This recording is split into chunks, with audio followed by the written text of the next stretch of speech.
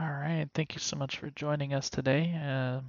In the previous episodes, we were talking about some of the uses of antibiotics and other drugs in the animals.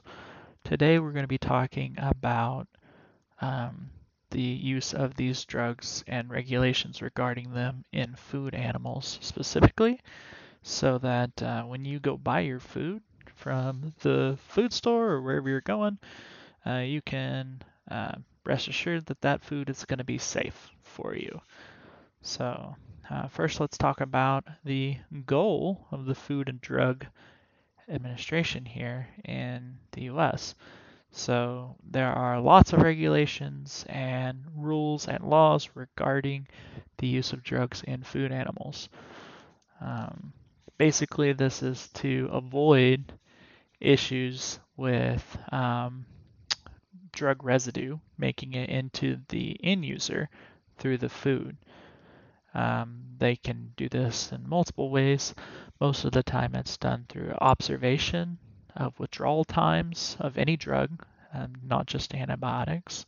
So they'll go through and they know if a drug's been tested, they know the withdrawal times whenever it's given to the animal. That animal can't be processed or used for food production until those withdrawal times have been met.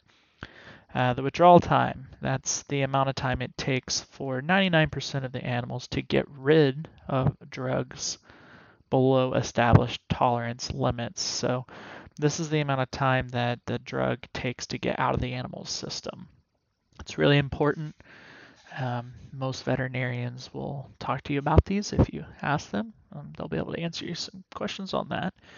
Um, so the U.S. food supply itself is actually the safest and most available food supply in the world. This is because when we treat animals when they're sick, um, we make sure that they are observed and we have, the health of the animal in in mind as well.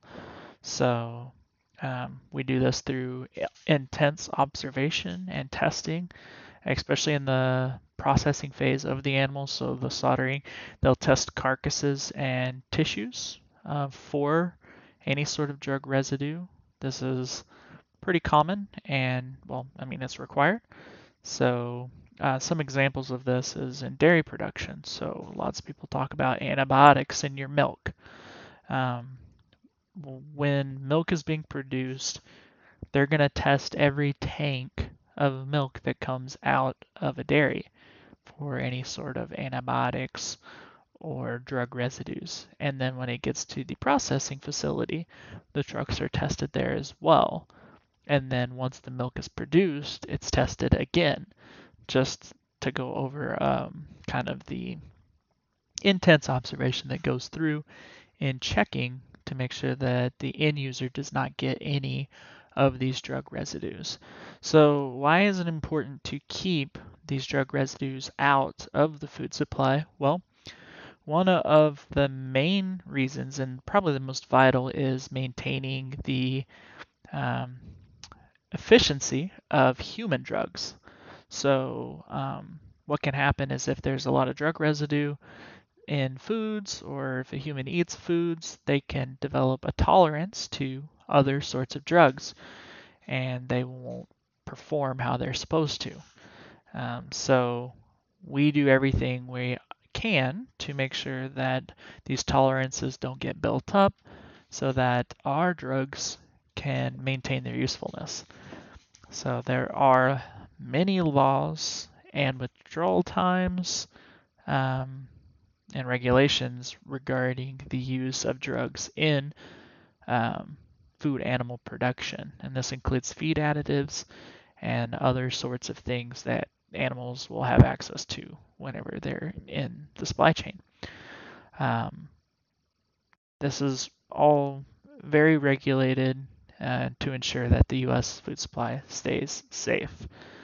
So, these are some reasons why when you go to buy food at the store, you should not be worried about um, drug residues in your food or anything bad coming from that food that's going to harm you.